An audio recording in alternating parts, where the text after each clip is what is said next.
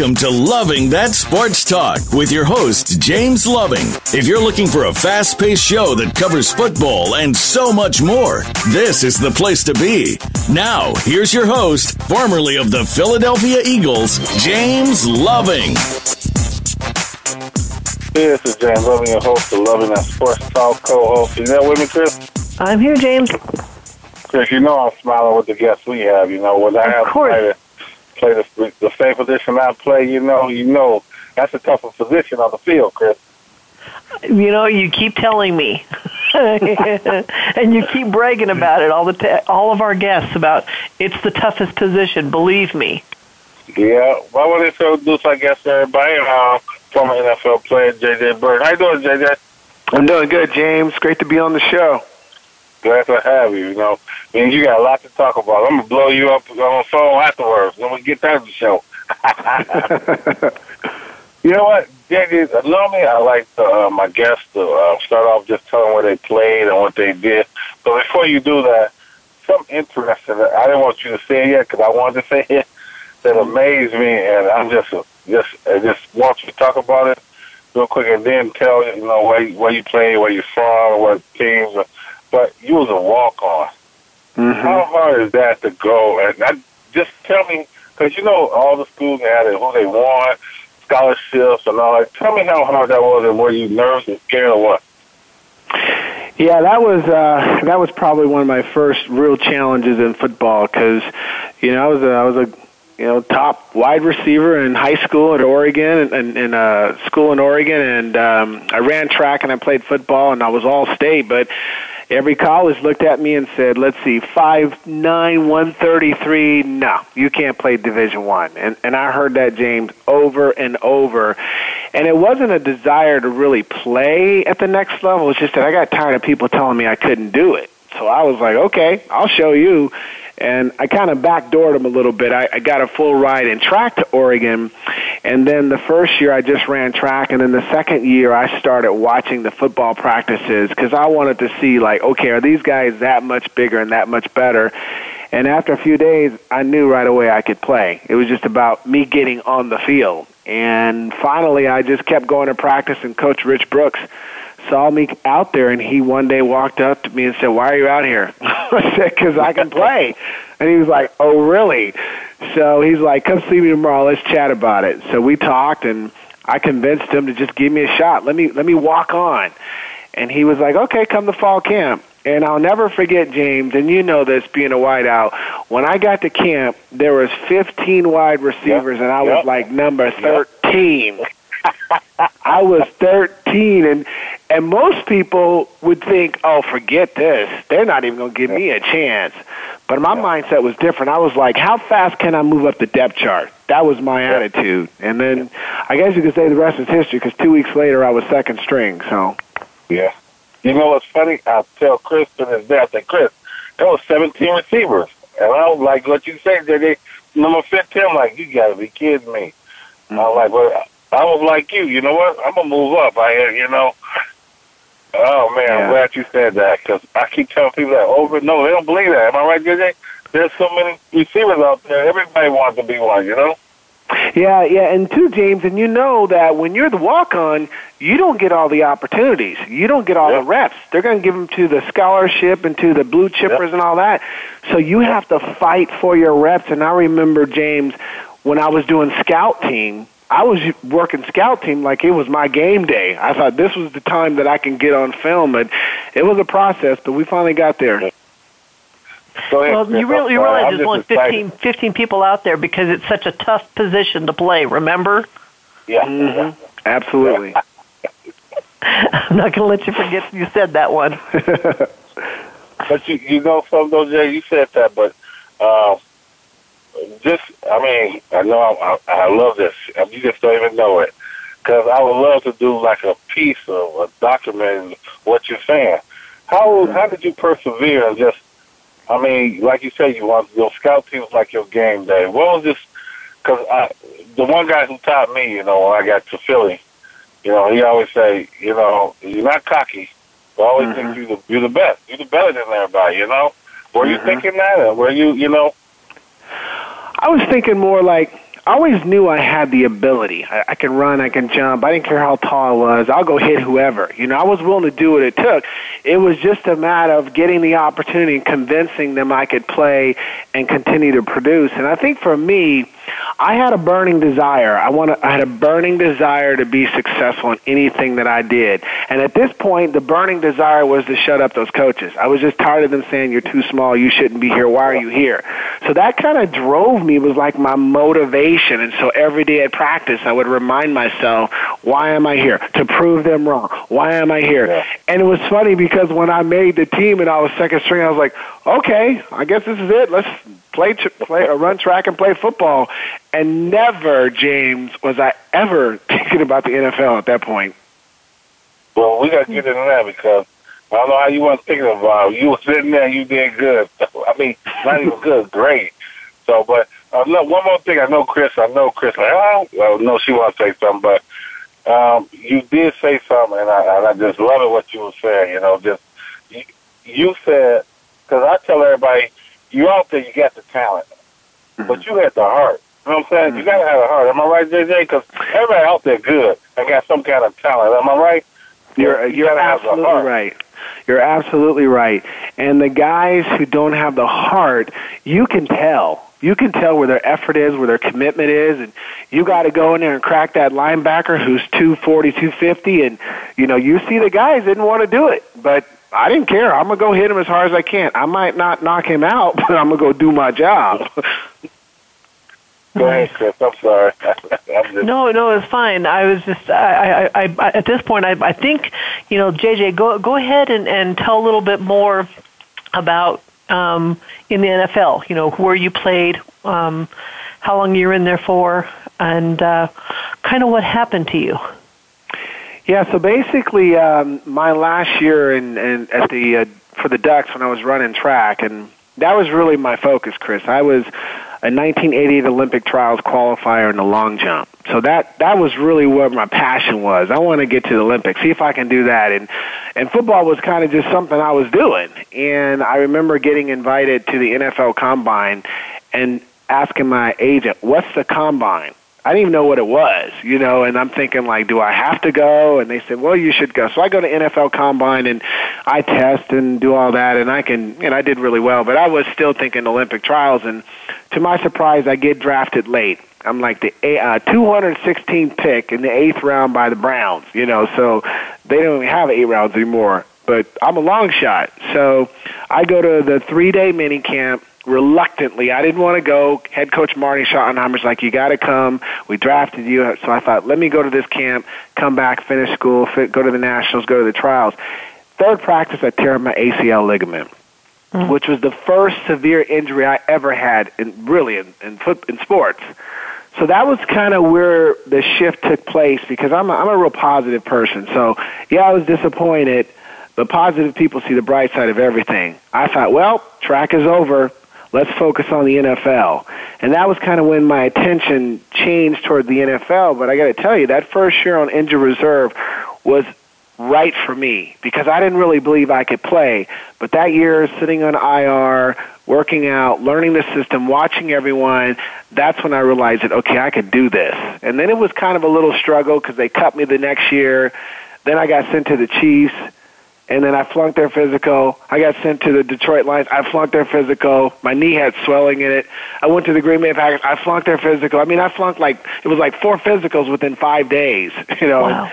And then I go back home to rehab. And as soon as I get home, Dallas calls me. So Dallas signs me and puts me on their practice squad and promised me every week I'm going to play. Well, I didn't play the entire season. I just practiced. But I just took every day again, just like at Oregon. I'm going to use every day as game day. I'm going to get better and better and better. So when the season was over and they told me that I wasn't good enough, they let me go. No problem. I went home and worked out. The Chiefs called, and the rest was history. And then I spent 5 years with the Chiefs, and then I spent 2 years with the Falcons. But, to be able to say I actually played 9 years in the NFL and achieved something that was a dream that people have. I felt very honored, very privileged, but I was ready to make that transition, though, when it was over. I was ready to move on.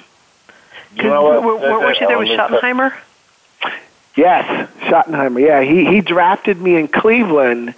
So when he went to Kansas City, as I was looking at different teams, I thought Marty would probably give me the most fairest opportunity to make the team. Nice. You know what, JJ? I want to hit on two things. Well, one, I want to tell you, I'm definitely going to be emailing Carly after this because there's a lot of kids in Chicago, where I'm from, and your story is not like just something that you came upon and, you worked at that, and you can tell them how if you work hard, you achieve it. Because then I was the same thing with me. Everybody's like, "You're not going to make it." So I did what you did to prove people wrong. Mm-hmm. So let me let you hit on two things that you said. I want you to talk more about it. Only a certain amount of percent make it in the NFL, right? Mm-hmm. Is it 2%, something like that? Somewhere like that. And then you were able to get right to the combine. You know how you got to be. I mean, there's only so many players go to that. Am I right? Talk about that because you sitting there and I'm happy as hell because the way you persevere and what you did. And I mean, talk about that. Just being invited, like you said, you was there, but you had to be off the charts. JJ, for real.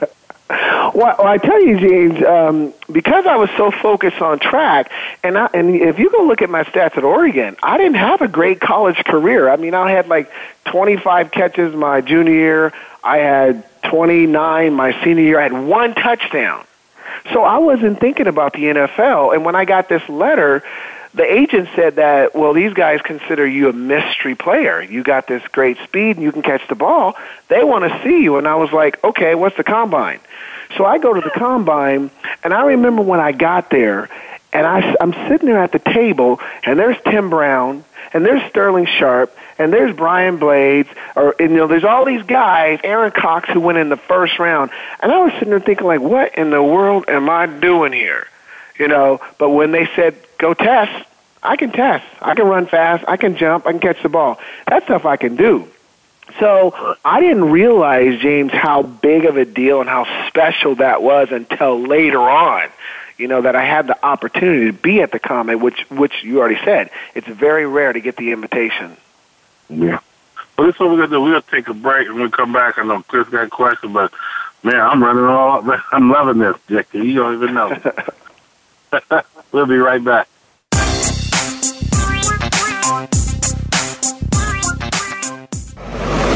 Your internet flagship station for sports, Voice America Sports. Want to experience football from the perspective of two former players who also have coaching experience?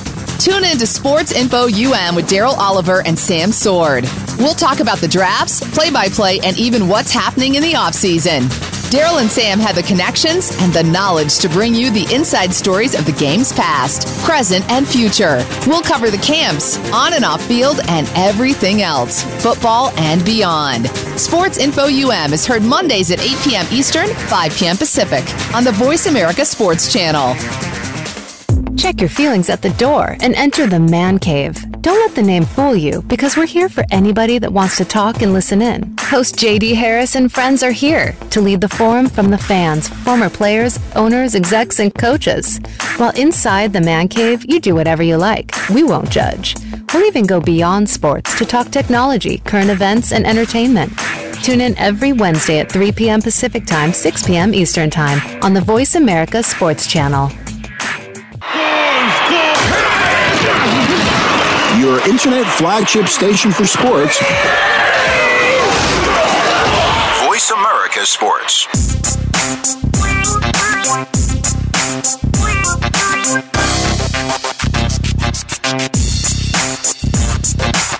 You're hooked up with Loving That Sports Talk. James Loving and his guests want to hear it from you. Call us at 1-888-346-9144. That's 888-346-9144. Or drop an email to lovingthatsportstalk@yahoo.com. Now, back to the show. This is James Loving, the host of Loving That Sports Talk. Because I don't even want to see him because I want to get back talking to our guest, JJ, Yes. But I know you got some questions, Chris, but, let me, one more time, JJ, what you've done and what, I grew up in Chicago and seeing there's great athletes But if you don't have the heart and you got that motivation, I don't care how good you are, you're not going to become them. Am I right, JJ? Yeah, you're absolutely right, and I'll even throw in there the mental capacity to be able to understand an offense and to be able to make those decisions at the split of a second. And I know you know, James, how many great athletes did you see come in, had the ability physically, but mentally they could not process information and execute on the field. JJ, Chris, I'm sorry. I tell everybody, I say, when you're watching that on TV, you don't hear that quarterback calling off all kind of numbers and colors. Am I right? And that's true. Say, the mental, the thing quick. What you got to do? Read the defense. What route everybody else running? Am I right, JJ? So I tell everybody, right. Everybody in there is physically can play.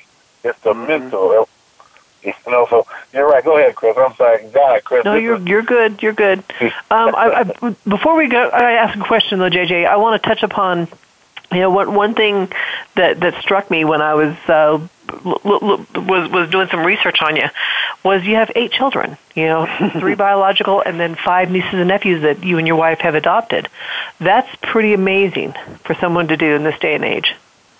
Yeah, no, I appreciate it. It was one of those moments where we were put in a situation unexpectedly, where I was checking on my nieces and nephews in Tulsa, Oklahoma, and found out that they were going to be put in, separate foster homes, all 5 of them. And I just, you do what you got to do to take care of your family, right? And after speaking to my wife, we both felt, no, we're taking all those kids. And so our family expanded immediately, and it's been a joy. It's been a challenge. It's not all easy, but I tell you, it's been worth it, I think, on both ends to be able to impact their lives.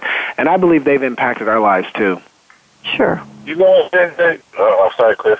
You got to. I had a chance to sit down, because I lived in Arizona, and I remember when Kurt Warner, and I had a chance to sit down with him.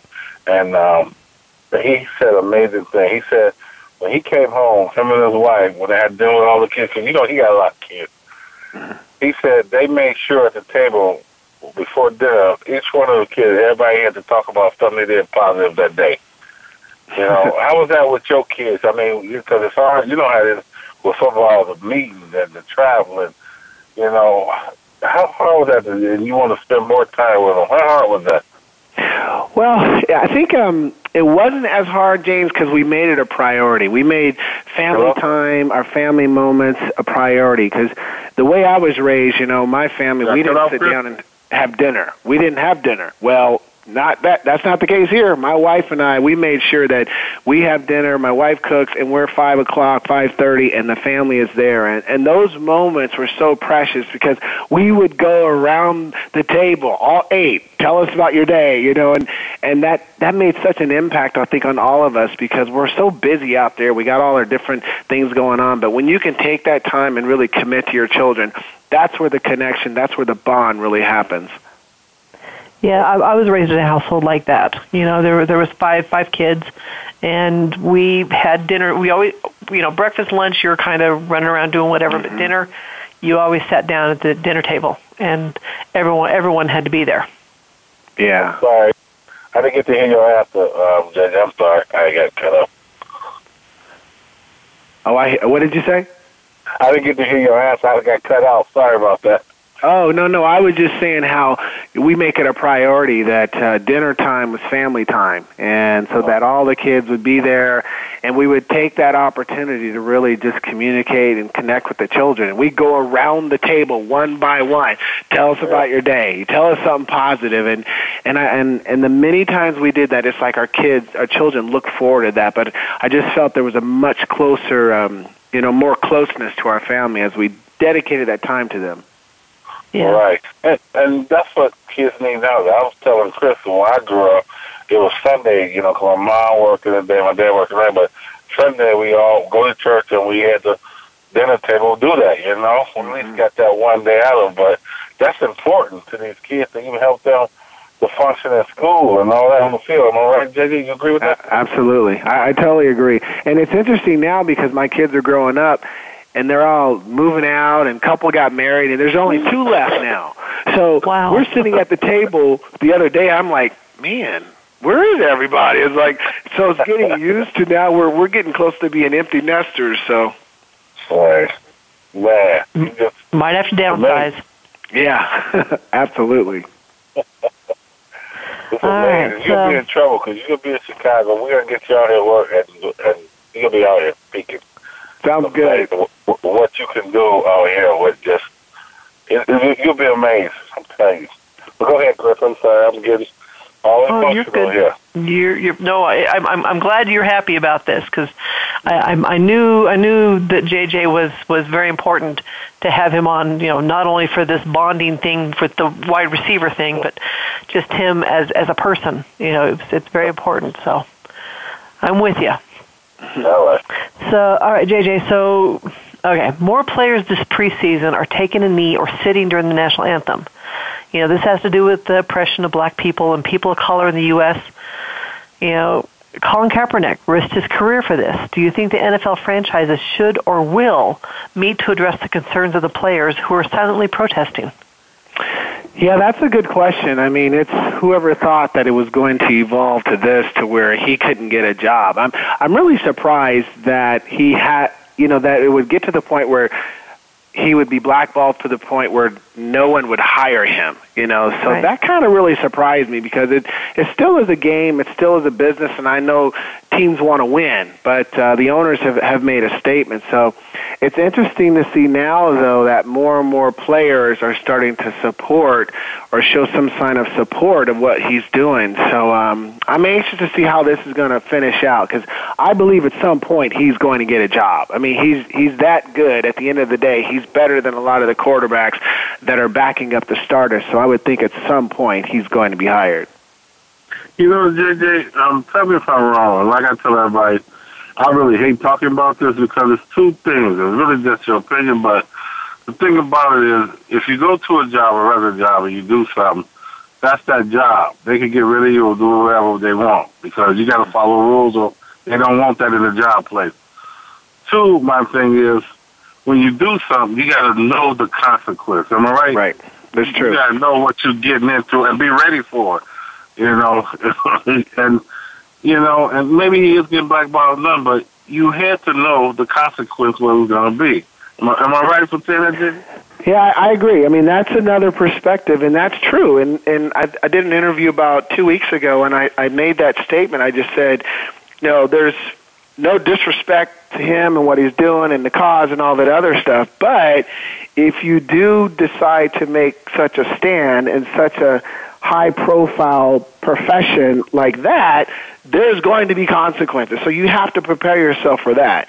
I honestly did not think, though, James, I didn't think he would get to the point where they won't bring him into the league. I didn't realize it would get that big, so I'd really hate to be in the position of the owners because the owners want to win, but the owners have to please their fans, too. So it's going to be interesting how this thing eventually gets worked out. Or are all the players going to take a stand and back them? I don't know. I guess time will tell. You know what? We got to take a break, but I'm gonna have you. I'm gonna say something to you, and then I want you to say what you think we're gonna come right back. But this is Chris, Dave, and JJ, the wide receiver connection. We'll be right back.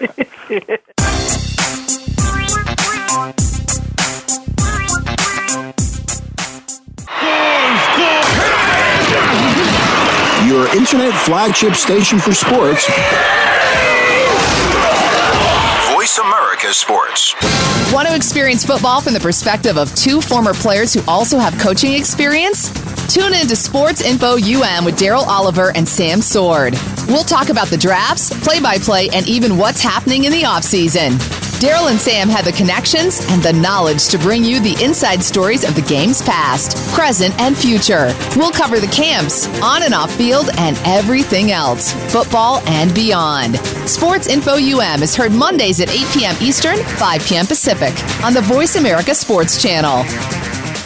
Okay, sports fans, here's your opportunity to discuss football, America's favorite sport. On an annual basis, millions of people attend, watch, and listen to football, both pro and college. Ray Ellis Sports, an internet talk radio show, was developed with the fan in mind. Join host, former Philadelphia Eagles and Cleveland Browns strong safety Ray Ellis on Voice America Sports every Tuesday at 1 p.m. Pacific for exciting, interactive football discussions from the fans' perspective. Tune in every Tuesday at at 1 p.m. Pacific to Ray Ellis Sports, right here on the Voice America Network. And let's talk football. We're making it easier to listen to the Voice America Talk Radio Network live wherever you go on iPhone, BlackBerry, or Android. Download it from the Apple iTunes App Store, BlackBerry App World, or Android Market. Your internet flagship station for sports. Voice America Sports.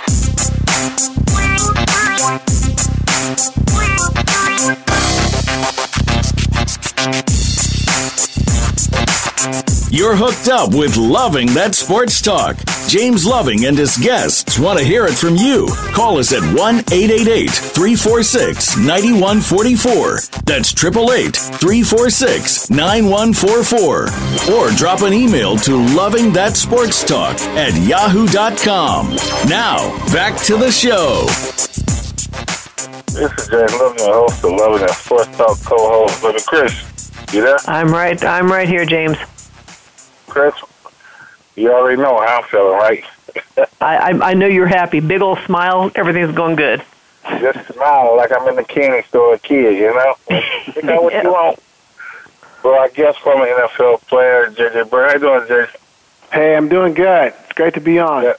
Glad to have you on. Well, before we went to break, you had said something. I can't remember what it was, but I want you to kind of touch a little bit more. What were we talking about, Chris? Well, it was about Colin Kaepernick, about the people taking a knee and, kind of what's going on with how the owners are going to handle it. Right. I didn't think that either, JJ, but if you go into a workplace and these are the owner's job, basically, it's their place. Mm-hmm. They didn't like what they did, but there's other players everybody keeps talking about, like Michael Vick, Star Wars. They did something. They didn't get blackballed. I don't know what Kaepernick did. I don't know if it was just that national anthem, but they don't like him, the owners, do they?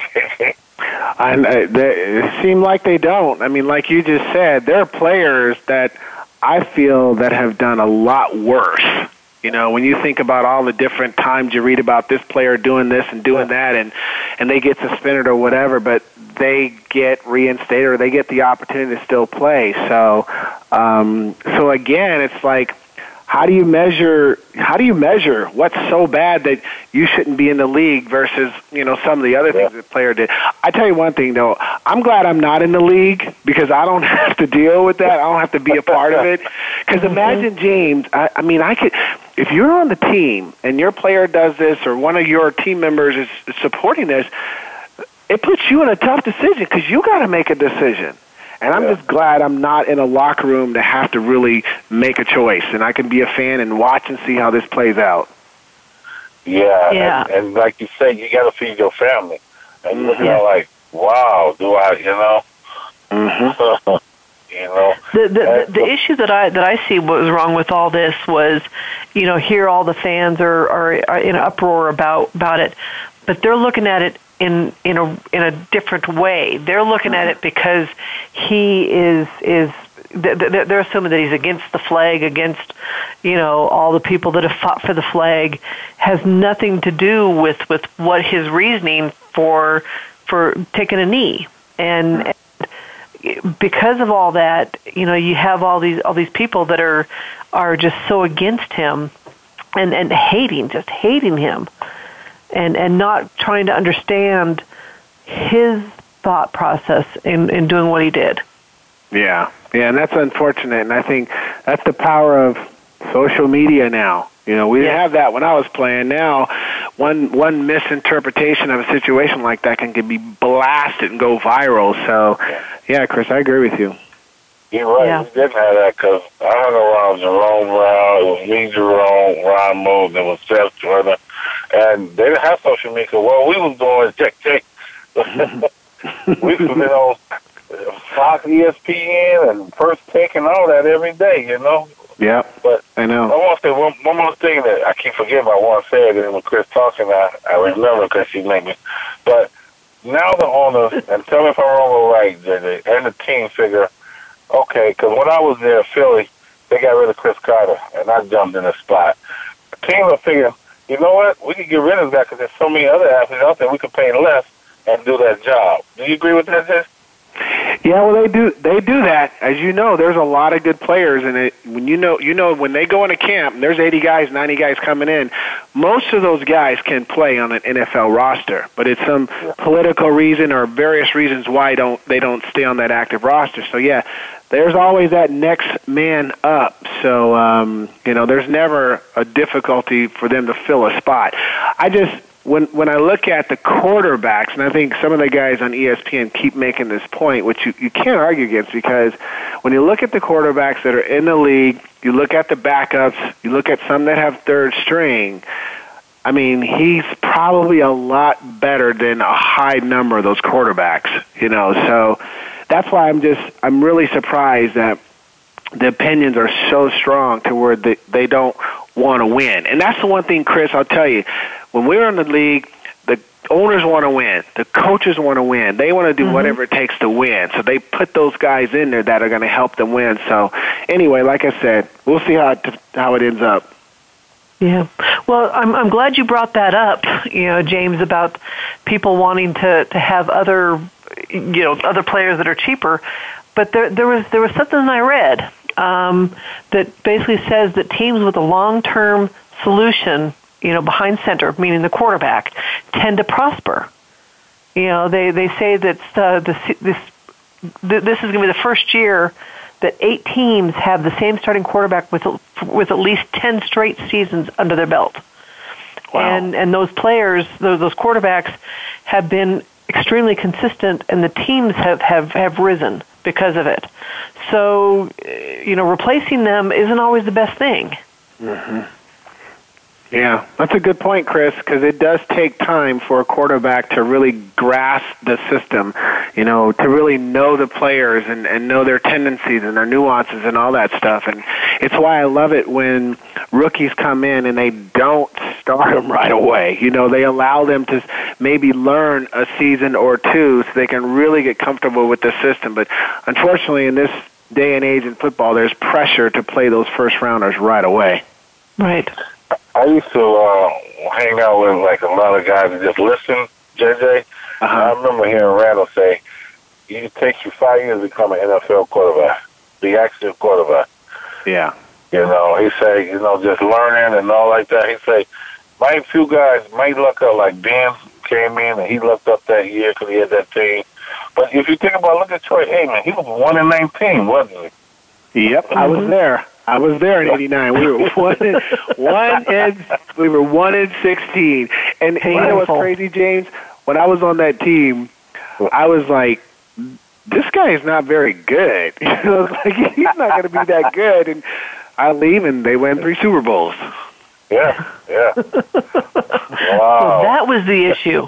Yeah, it was me.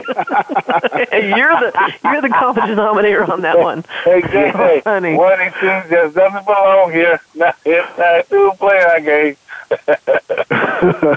Yeah, remember, James, something you told me about when you tried out for the Eagles, when you're out there trying to run they told you to go ahead and run a formation out there. What did you do? I went out there, because I kind of had a little inside look up because my coach for college, the assistant coach, got the job at the Eagles, Al Roberts. You ever heard of him? Remember that name, yeah. Yeah, so, he used to, work on, say, you make this team, you got to study your plays, blah, blah. So I'm like, okay, got the time. So we was out there, and I remember this to this day. I tell everybody, I lined up at the line. We was doing something, 1-on-1, I think it was, or 7 on Scully or something. And I ran a post corner, and Mike Quick looked at me and said, come here, boy. He said, you ain't going to never make this team run any college routes. He said, never going to make I didn't understand what he was saying, He's like, it's... So, but I tell everybody that story, and then Mike Quick was just like my best, help me out, as a veteran. But it was just funny, I'm thinking, okay, I'm in college, and everybody, he said, everybody out here can do that. Yeah. It's different to make this thing, Yeah. That's true. I think all of us have a story like that. I have one similar when I was in Cleveland. When I go through my first training camp, and we were doing one-on-ones, and I remember going against Hanford Dixon, cornerback, all-pro. And James, the very first time I had a go on him, and I went up there and kind of shook him, he grabbed me by my pads and threw me out of bounds. Then he said, "Young man, this is the NFL. You better do better now. You won't be around here very long." And I was like, oh, the stuff I worked in college was not working in the NFL. Wow. Okay. All right, so I watched Monday night's preseason game between the New York Giants and the Cleveland Browns. And it appears both Odell Beckham Jr. and Brandon Marshall took hits, which could have caused major injuries. I know we've discussed this before, and one thing I found out is Adrian Peterson, he has not played a preseason game since 2011. And it's because of ideas like this that he can get injured. So my question is, what's your opinion on playing your stars when it isn't necessary? Well, I do believe you have to play them at some point in the preseason because they need the timing. You cannot imitate or create game speed in practice. So you've got to be able to do it at some point. But I don't agree they need to play a long time. I remember when I played, we barely played the first game. The second game we might play a series, and it was the third game where we would play a quarter and a half, and then the last game we might play one series. And that was always kind of a good regimen for me to be ready on game day. So, and I think now, Chris, they play them less.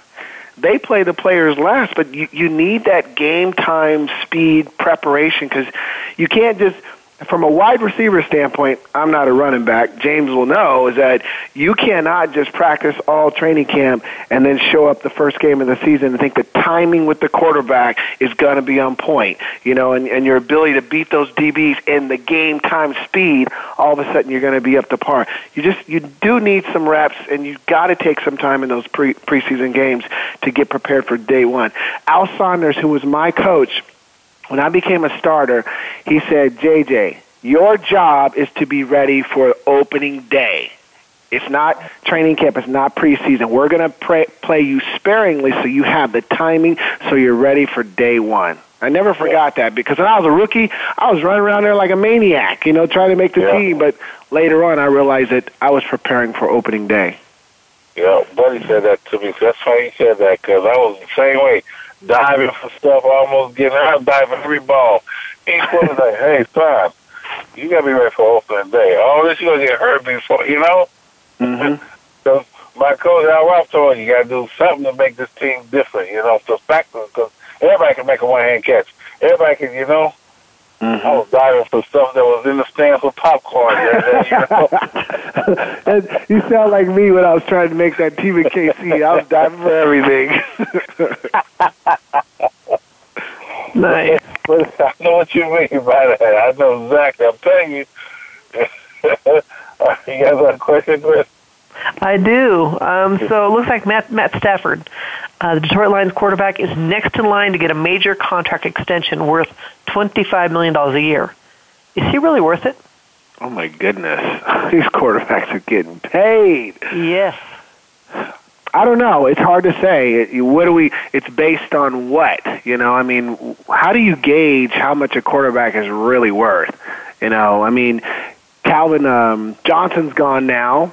So I'm anxious to see how he continues to progress now that he doesn't have the number one receiver in the league, So I don't know. I would have to take everybody's salary, look at all the different salaries, and then kind of make that assessment of where a quarterback is worth. But $25 million, that's a lot of money to be paying a quarterback of his caliber, who's not your top, but he's kind of in there in that next tier, Yeah, that's something I was looking at was the tier of quarterbacks, and he's definitely not in the top tier at all.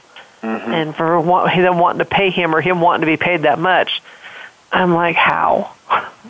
One thing he hasn't done is he hasn't got him to a championship. He hasn't got to, and that's usually an indicator that a quarterback is deserving of that type of salary. and not a lot of quarterbacks are able to do that. At least haven't done it yet. So, JJ, I want to get your opinion on something since y'all talking about that. What you think the problem is with Kirk Cousins? Why they won't pay him? I mean, you got a quarterback there that, you really ain't got nobody to be really starters out there. And you got one that is a starter, but you don't want to pay him. Is this almost kind of like a capping off thing where the owners don't like him or something, you think? That's a good question. And here's my opinion. And you know this, because when I see a situation like that, I'm trying to figure out, now, why haven't they just locked him in for years and years? And the most logical response I can think of is there's something they know we don't know. Because you know how it is, James, when you are in practice and you see the practice film and you see the game film, we see all the mistakes that people make.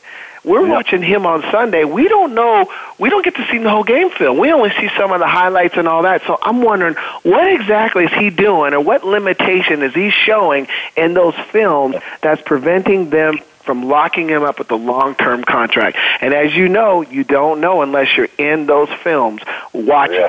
One of the questions I would always get was like, why is so-and-so not playing? He was a star. And I'm like, you got to see him in practice. I see the film. I see the mistakes he makes every single day. Yeah, I know this guy. We were best friends, so I can say his name because we talked about it still and laugh. But I was there with Don McPherson. Remember him? Yeah. Mm-hmm. And they were like, oh, he's so good. Why is he playing? We had Matt Cavanaugh, the second quarterback, but it was practice. You could feel, you could see why he was. You know what I'm saying? And he said it to himself. When they ended up getting rid of him, he went to Houston. But and me and him talk about, he's a commentator for college football now. And he said, love things called it. He said the film. You could see what I was doing. Yeah.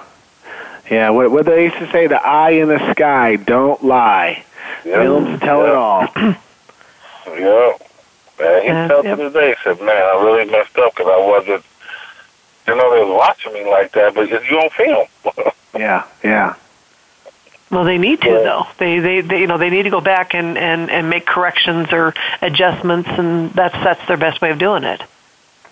Yeah, and it was always amazing, though, Chris, because you'd see, like, when you're in these meetings and you would be paying attention to what the coaches are saying to the linemen, and they're stepping wrong, or to the running back, and they missed this mistake. I mean, it was very eye-opening that you have little room for error. You better know your stuff, and you better be where you're supposed to be when you're supposed to be there, because one mistake, you lose your job, or that next guy is ready to take your job.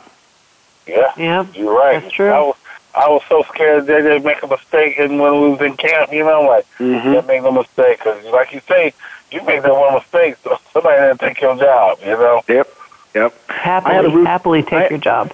I had a routine. Where, like, I was always a student of the game, and I remember I would take the audibles, and I would practice with my wife all the time. My wife, like, knew all our signals. She's giving me signals, but that was just part of my preparation because, like you said earlier, James, when you break the huddle and you know the play, you're sitting and thinking about what your route is, and you're looking at the defense. You're trying to see if it's a blitz adjustment. Then all of a sudden, Montana changes the play. So you got to throw all that out, and you got to process what he just gave you, and at the split second, you got to know exactly what to do. You don't have time to think. So I would just spend hours and hours in my preparation so that when I went into the game, I was always able to make those decisions. Yeah, it's funny, though, you said, because when that quarterback, before we got in that center, he looking up and looking over, and he calling out. When he gets his hands down there, that's a split second. You got to know what you're doing, right? You got to see what he sees, too, Yeah. Well, I try to tell people, what y'all watching on TV is a whole lot different being on that field in that locker room. Absolutely. Well, especially nowadays with all the tablets and everything that they have to use, it's a different world than when both you guys played. I know. The preparation is even more fine detail because, like Chris, like if I wanted to see all the third down and long plays, they would give us these VHS tapes of all the third down and long if I'm playing the Falcons. Now they got it on iPads, Hey, I want to see what they usually do in second down and 2. They got it all on their iPads, and you can just, so the preparation is even more thorough. Mm-hmm. Yeah. Wow. Wow. So one thing that I was looking into was, now that we're in the preseason, everything's kind of changed. Back I know when James was playing, they had 2-a-days and they had practice pads with their practice and so forth. But with the collective bargaining agreement, all that kind of went out the window. We had 3-a-days. The third one was oh boy, that's even worse. Right, JJ? Yep, that's true. I got a little bit of that. 3-a-days in Cleveland. Yep. Yeah. But it appears that now that New England, what they do is they have 2 joint practice sessions. Basically, that they do so they can go against another team, and that helps them, to prepare. And I can understand that. So that's something that teams could implement in the preseason is doing that, and not just running up against each other. And then another thing that they could, that they've talked about doing is doing like a live controlled scrimmage, between 2 clubs instead of a preseason game. I know, a lot of the owners would be like, oh no, uproar because they'll lose money and, they need that money in order to buy their wife another diamond or whatever. But the other thing that they can do is, go ahead and do that, but lower down the preseason games to just 2. I think by doing all these, these 3 things together is going to reduce injuries, is also going to, help the teams prepare more, and of course they'll have their own practices, but these are just some situations that they can do and be better prepared for that very first week, because there's a lot of teams, the first 4 games or so of the season, they're just barely getting it figured out.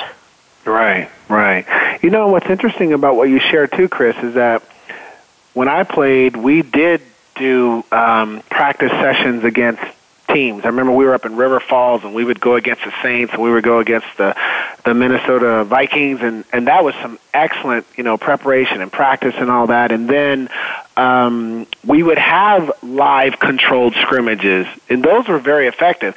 The only thing, like James already alluded to, is back then we were doing doubles, full pads, bang, bang, bang. So I agree that I don't think a player needs 4 weeks of camp to be ready for the, game day, because now with the off-season program, you're doing so many, what do they call it, the PTAs, or what is the PTOs, and then you're doing camp.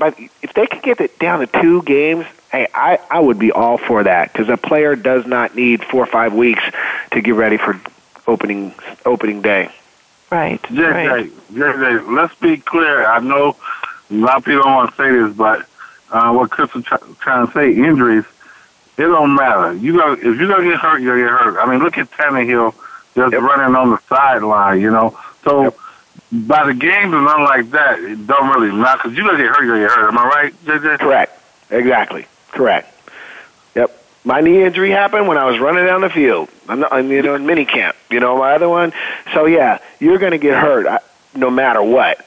So it's more about balancing the preparation you need from a mental standpoint and from a physical standpoint, because as you know, James, that first week in pads, you are sore. You're getting hit. Yeah. You're sore because you haven't done any contact.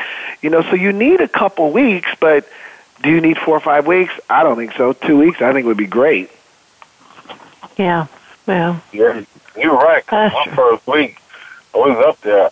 I went to my room, and I was so sore. I was like crying, like, man, I never hurt like this. But I knew I had to get up that next morning, and do it again. But you're right, that you are sore. Yeah. And something like pads, because for me, when I put my pads on my helmet, that added 20 pounds to my weight. So I had to get used to carrying an extra 20 pounds. So there is an adjustment when you put those on, even with no contact. Yeah. Wow. He's bringing me back. You are so right. Wow, you are so right, Dave. Man, I remember it. And then I was like, man, my coach told me, make the team. You got playing time playing, other positions. So I was punt return, kick return. So think about when our second practice, everybody done. Special team and go off for that third one. Am I right, JJ? That's true. That's true. Yep. One of the things I learned, James, when I made the team for Kansas City, Al Saunders, he said, the more you know, the more you'll be available. So I went in there and I memorized all 4 of the wide receiver positions, X, H, Y, Z. And I tell you, that was one of my competitive advantages because, when the young people come in, they're trying to learn one. I memorized all 4, so when somebody got hurt, they could move me in there, and it made a difference in terms of getting me on the field more. Right. You know what? I was at a point where I was like, I know Mike Quicken was there, I know he had his spot. He rarely practiced. He go there. He was a king there. But I sat back and I was with, Greg Garrity, Ron Johnson, and we had Greg there, Ron Johnson, Mike Quick. I was even sitting there talking with Keith Jackson. Hey, what do I do? I know I'm on bigger level, but maybe I got to step in when they all out, Yeah. Interesting. Wow. Funny. Okay, so I'm going to ask one more question, and then I'd like you to kind of give some information on how people can contact you. Absolutely. So it appears that Leonard Fournette, I'm sorry, I always say his name wrong. Chris, Fournette. Chris. What? The music in my ear. So. Okay, we better give them JJ. Go ahead and tell people how they can contact you. JJBirden.com. That's the best way to connect with me. I'm a speaker, I'm a health coach, and love to connect with the fans. I'm all over social media under the name JJ Birden. Absolutely. JJ, I'm going to get a hold of you probably this week, and we'll talk more because I'd like to get you out. And I'll definitely do some other things that we do. I do my thing, and, man, it's amazing how you just meet people and it's like family. So, yeah. No, I appreciate you guys having me on. Like I said earlier, I love what you guys are doing and allow people to share stories and to touch other people's lives. So keep up the good work. Absolutely. Thanks again, JJ. Thank you, Chris. All right, JJ, you have a good week, and as James said, call in anytime. We'd love to have you. Yeah. Excellent. Enjoy the season. All right. Bye. Thank you. Bye-bye. That's going to do it for this week's edition of Loving That Sports Talk. But don't worry, James Loving will be back next week, Wednesday at 3 p.m. Eastern, noon Pacific, on the Voice America Sports Channel. Get ready to love more sports talk then. And keep in touch with James all week at lovingthatsportstalk@yahoo.com.